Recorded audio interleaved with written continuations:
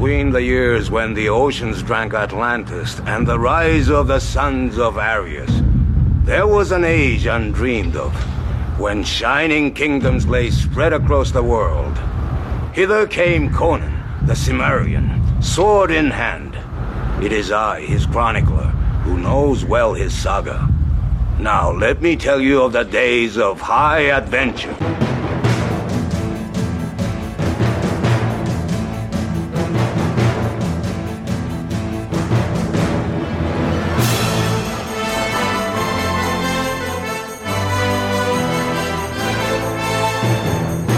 Welcome to another episode of Hither Came Conan, the podcast with more muscles than Muscly Mike's Muscle Mart in the small town of Muscles, Missouri. I'm your host. My name is Steven, and today we're going to take a look at Conan the Barbarian number 16 from Marvel Comics. This issue sports a cover date of July 1972, but it hit the stands in April. It sold for 20 cents, and it is entitled The Frost Giant's Daughter. Now, there is a backup story in this issue, The Sword and the Sorcerer, which had been originally published in Chamber of the Darkness, issue number 4, but since I already talked about that in episode 0, entitled Star the Slayer or Thonagor, which posted on April 28th, 2023, we're just going to talk about The Frost Giant's Daughter in this episode. That story was written by Roy Thomas, and it features art by Barry Windsor Smith. Into the boat! Conan, now a member of an Aesir war party, is just finishing off a band of Vanir in the snowy plains, but soon stumbles and falls due to his injuries. A beautiful, scantily clad maiden appears to him, and when she tempts him a little too much, he chases her lustily toward the mountains, knowing she might be luring him to an ambush. When her frost giant brothers appear, he swiftly deals with them and continues his chase, finally catching her. She prays to her father, the god Ymir, to save her, and she vanishes in a flash of blue light. Conan collapses and is rescued by his Aesir companions, who, while they don't entirely believe his story, are disquieted with the remnants of a dress Conan holds in his hand. Everybody out! Okay, so this is an adaptation of the Robert E. Howard Conan short story by the same name, and frankly, the synopsis there really does tell you all you need to know about the story, but I feel like I wouldn't be doing my job if I just left it at that. First of all, I've already published an episode in which I talked about Robert E. Howard's original The Frost Giant's Daughter story, and how the various adaptations compared to it. It was actually the very first episode I published. It's categorized as a bonus episode.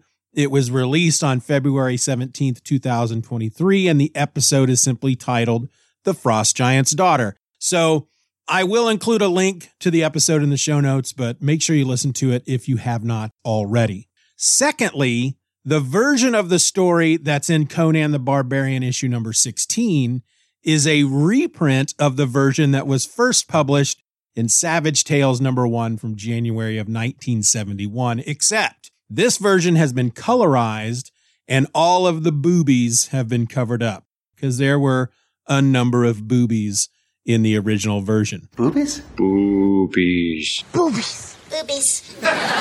Sorry, you see what I mean? I just get carried away. I'm really most awfully sorry.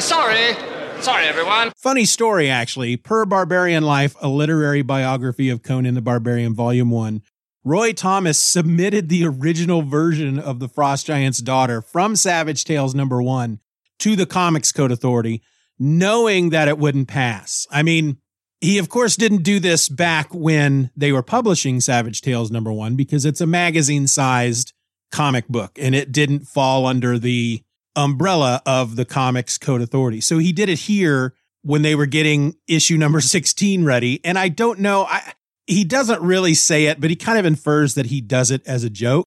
Of course, knowing that there's no way this is going to pass the Comics Code Authority. And the book, Barbarian Life, actually reprints the Comics Code's response, in which they go page by page and panel by panel, pointing out what needs to be fixed. Here, I'll read you just a little bit. Page 6, panel 4. Remove lines above torso drapery and leg line going to crotch. Page 6, panel 5. Caption, eliminate, quote, and she wears not save a veil of lightest gossamer, end quote. So in this letter, in this response back from the Comics Code Authority, before they start pointing out page by page and panel by panel what's wrong with the story, we get this bit of preamble telling us why, or telling Roy and Marvel Comics why they have to make these changes. And it goes a little something like this. This story violates the code provision, quote, nudity in any form is prohibited, end quote. And also, quote, rape shall never be shown or suggested, end quote. Now, there's a couple reasons I wanted to read that out. First, I think it's kind of funny. Secondly, I want to point out that it does indicate that this story is depicting the indication that if Conan catches up with Atali, that's the Frost Giant's daughter, he is going to rape her. And I talked about this in that very first episode that I made in regard to the Robert E. Howard version, and how it's one of the main reasons I really don't care for this story at all. I've never liked it. It's not that great of a story. First of all, it's just Conan chasing a half-naked woman across the snow, kills a couple frost giants, tries to rape her. She is saved at the last minute by her father, Ymir, who is a god. And then Conan wakes up with all his companions around him, and he's like, oh man, saw me a naked lady out there, but I don't know, it doesn't seem real. And they're like, ha, Conan, you got hit in the head. It didn't really happen. Well, what do you think of this? And he's got that piece of gossamer veil in his hand. And I've had a lot of people try to defend this story. Well, they will say he was magicked into wanting to rape her. He didn't really want to. She used her sorcery on him, and therefore he had no choice in the matter. And the more I think about this argument, the more I feel like that's almost the same as saying, well, she was asking for it. Look at what she's wearing. Look at how she's dressed or not dressed. If you're going to go out like that, and if you're going to get a guy's lust up, if you're going to tease him and not finish the deed, then you deserve it. That's kind of what I feel like people are saying when they make that defense. Not everybody. I think some people, I don't know. I just don't think folks have given it much thought. They're too busy going, no. Conan would not rape somebody. He's got his own moral code. He's not going to rape a woman. The only reason he chased after her, the only reason he was gonna, is because she used her magic on him. Conan literally had his will taken away from him. He had literally no choice, which, again, you can make the analogy that what we're saying here is that it's the woman's fault. She got raped. It was her fault. She made him do it. She's the one that went out there in the snow all naked and said, hey, big boy, why don't you come up and see me sometime? And despite the fact that once he grabbed a hold of her, she said, wait a minute, no, this is not what I want. Too bad. You started it. He's going to finish it. It's the girl's fault. And that's why I have mega issues with this story, and why I've yet to really hear somebody defend this story and accept that defense. The magic thing just doesn't do it for me, because I feel like that's Robert E. Howard saying, look, there are women out there that will use their feminine wiles to get your lust up. And then they'll go, nope, never mind. I know I got you to this point, but now I don't want to do it. But you know what? That's just their magic. And it's not your fault. You don't have any control over yourself at that point. It's her fault. So go ahead, fellas, rape away. That's what I feel like he's trying to say with this story. And again, I've yet to have anybody tell me any differently. So yeah, when it comes to the Frost Giant's daughter, not my favorite. I will be talking about it at least one more time, because I've got some bonus episodes that I'm working on that will go up on the Patreon, in which I'm going to start looking through the Dark Horse Conan books. And of course, the second issue third, if you include the 0 issue, is the Frost Giant's daughter. So I don't know. Maybe I'll skip it. But yeah, the art looks great. The art looks wonderful. And I may actually clip out some screenshots from that Comics Code response with screenshots of the particular panels that they're talking about from the original black and white version and then the issue 16 version where they made the changes. And I might put those up on the website. If I do, there will be a link in the show notes. Sounds like a lot of work though, doesn't it? Whew, a lot of work. But I don't want to leave you with just that. So here's a couple other things I learned about this issue. Since the Savage Tales version, the version that was in Savage Tales issue number 1, since it opened with a double page spread, and you can't really do that in one of these comic book issues unless your first page is an ad, Barry Windsor Smith penciled up an all new splash page to open up the story for this comic for issue 16. And then the next 2 pages were the double page spread. And since that double page spread was already scripted and lettered over a year before issue 16 was put together and put out, and it included the opening lines from the Robert E. Howard version, they left that opening splash page, which is just a long shot of Conan and Heimdall facing each other in the snow-covered field with, warriors, dead warriors all around them. They left that wordless except for the titles that Barry Windsor Smith drew up. And it's a great page. I quite enjoy the opening to The Frost Giant's Daughter. I really do. As much as I dislike the story, the opening is great. Once you get to Atali, the half-naked girl in the snow, that's where it all goes downhill for me.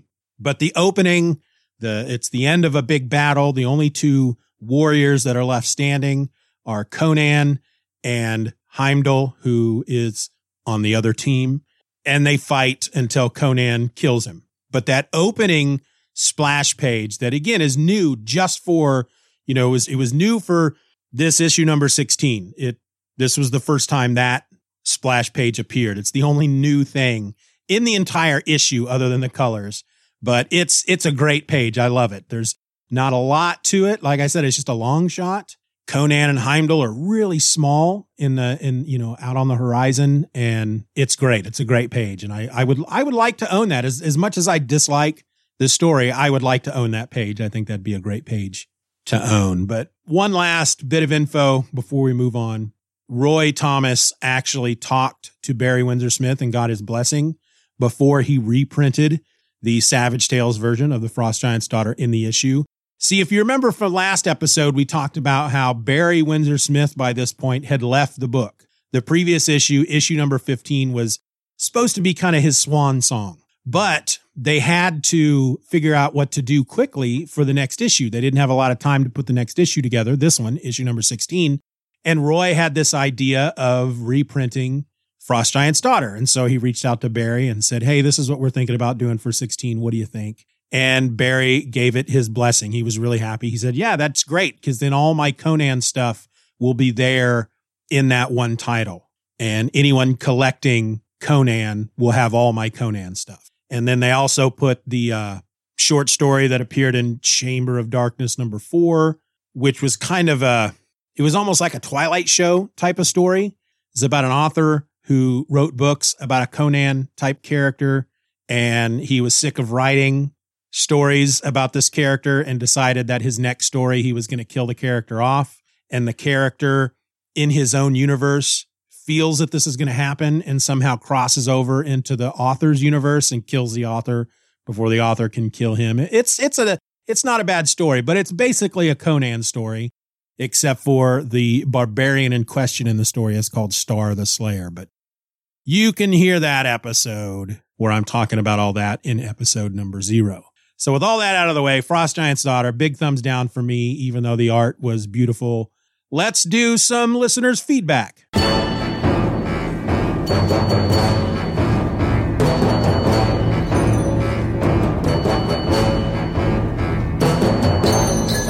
right, I got one bit of feedback this week. It came right at the last minute, and I was really happy to get it because I knew that this episode wasn't going to be that long, because I knew I didn't have a lot to say about the Frost Giant's Daughter that I hadn't said already. But it comes by way of email, and it comes from a fella by the name of Christopher. Christopher says, Hi, Stephen, and greetings from Sweden. I absolutely love the show and have listened to it on loop since finding it a few weeks ago. My journey with Conan has been quite similar to yours, with watching the movies as a kid and having gorgeous books at home that I never read. This makes it all the more exciting to follow his adventures and learning more as you go along. If you are into Hyborian metal, and how could you not be, I want to give a shout out to my friends in Vanquisher, a Swedish metal band fully devoted to Conan and his muscular deeds. Thank you again for the work you put into these episodes and for letting us all tread those jeweled thrones alongside with you. All the love, Christopher. P.S. I cannot resist sending you the 82 Conan intro in Icelandic. I'm half Icelandic and made it some time ago. Perhaps it makes you giggle. Okay, so before I respond to Christopher, let's hear this Icelandic version of the intro to the 82 Conan the Barbarian movie.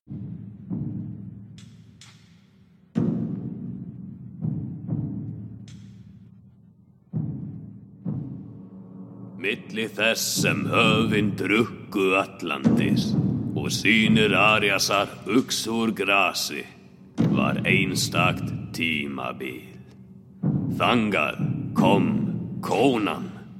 Honum var ætlað að bera glæsta kórónu Aquilónia að var áhyggjufullur á svip.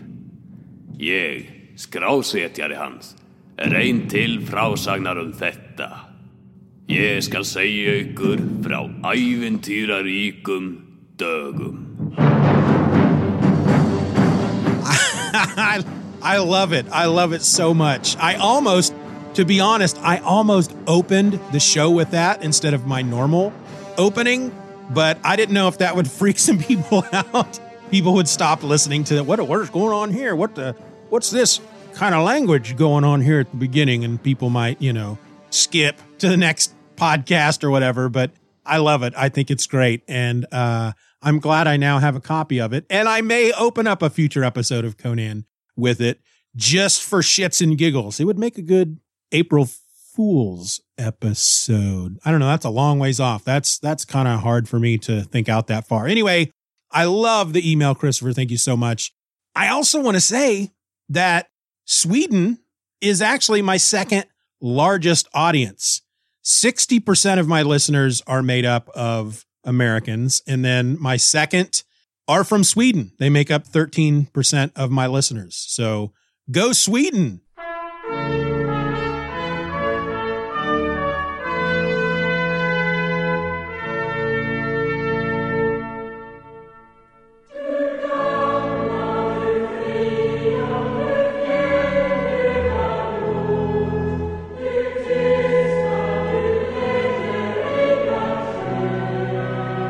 There you go. There's a little bit of the Swedish national anthem, which technically isn't their national anthem. I did a little research, and Christopher, correct me if I'm wrong, but the Swedish people do not have an official national anthem. But if they did, the Swedish people would choose the song of which I played a clip from there just a bit ago. Anyway, again, thank you so much for the email, Christopher. And hey, folks, if you got feedback for me, send it to stevenorelse@gmail.com. That will be in the show notes, so you don't have to worry about writing it down because it's spelled all weird. STEVENORRELSE@gmail.com. You can also leave feedback over on Twitter, Instagram, YouTube, anywhere I post about the episodes. And hey, while you're out there doing stuff on the World Wide Web, I need y'all to do me a favor. If you listen to the show on Apple Podcasts, please take a moment to rate the show. The more ratings I have, the easier it is for others to find us. We're still at 9 ratings over there on Apple Podcasts with 4.4 stars, and the goal is to get to 15 by the end of the year. And I really do think that we can do it. Now, one of my listeners, Mr. Ed Moore, also the co-host of the currently on hiatus Superman Super Show, he sent me information in regard to Spotify. We talked about Spotify last week, how actually more of my biggest audience listens to the show on YouTube. So please like those episodes as you're listening to them. I like this episode. My second biggest audience listens to the show on Spotify, and I could not figure out how to leave a rating on Spotify. If you are unsure how to do that, Ed sent me a great article that goes through it bit by bit, tells you exactly how to do it. I will link that in the show notes. So look for that. That way, if you are a Spotify listener, you can rate the show there as well. But that's it. That's all I got for you, folks. Next week, we should be talking about Conan the Barbarian, issue number 4 from Titan Comics. I believe it comes out next week. If not, then we'll be talking about Conan the Barbarian number 17, published in May of 1972 from Marvel Comics. And yeah, that's what you can look forward to. Until then, folks, keep your swords close by and never stop treading them jeweled thrones. Bye. Hither Came Conan is a Stephen or Else production. Find more podcasts at stephenorelse.com. Questions and comments can be directed to stephenorelse@gmail.com. Find me online at Twitter, Spoutable, and Instagram by searching for @StephenOrElse. And join my newsletter, Stephen Says Stuff, at list.justanotherfanboy.com. This is a free Substack where I will send every single podcast episode I host right to your inbox the morning that they are released. You can support the show for as little as $1 a month over at the Patreon by going to patreon.com/StephenROr. And in return, I'm going to do my very best to give you and your fellow patrons podcast episodes just like this one before anybody else. I also encourage you to rate this show wherever available and share this episode with a friend. All links will be in the show notes.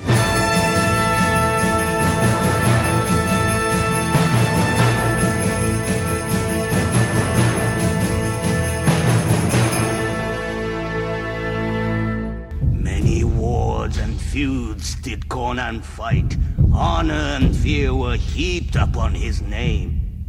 In time, he became a king by his own hand. This story shall also be told. Conan, now a member of an Aesir party, Aesir. Conan, now a member of an Aesir war party, is just finishing off a it rhymes with clucking bell. That's from a Blackadder episode. Conan, now a member of an Aesir war party, is just finishing off a band of Vanir in the snowy plains. Vanir. Aesir. Vanir. Aesir. Vanir. Aesir. Vanir. I just don't think I can move through life knowing that a guy named Steven did this to me. Enough talk! Say goodbye to your credit card rewards. Greedy corporate mega stores, led by Walmart and Target, are pushing for a law in Congress to take away your hard-earned cash back and travel points to line their pockets. The Durbin-Marshall credit card bill would enact harmful credit card routing mandates that would end credit card rewards as we know it. If you love your credit card rewards, tell your lawmakers, hands off my rewards. Tell them to oppose the Durbin-Marshall credit card bill.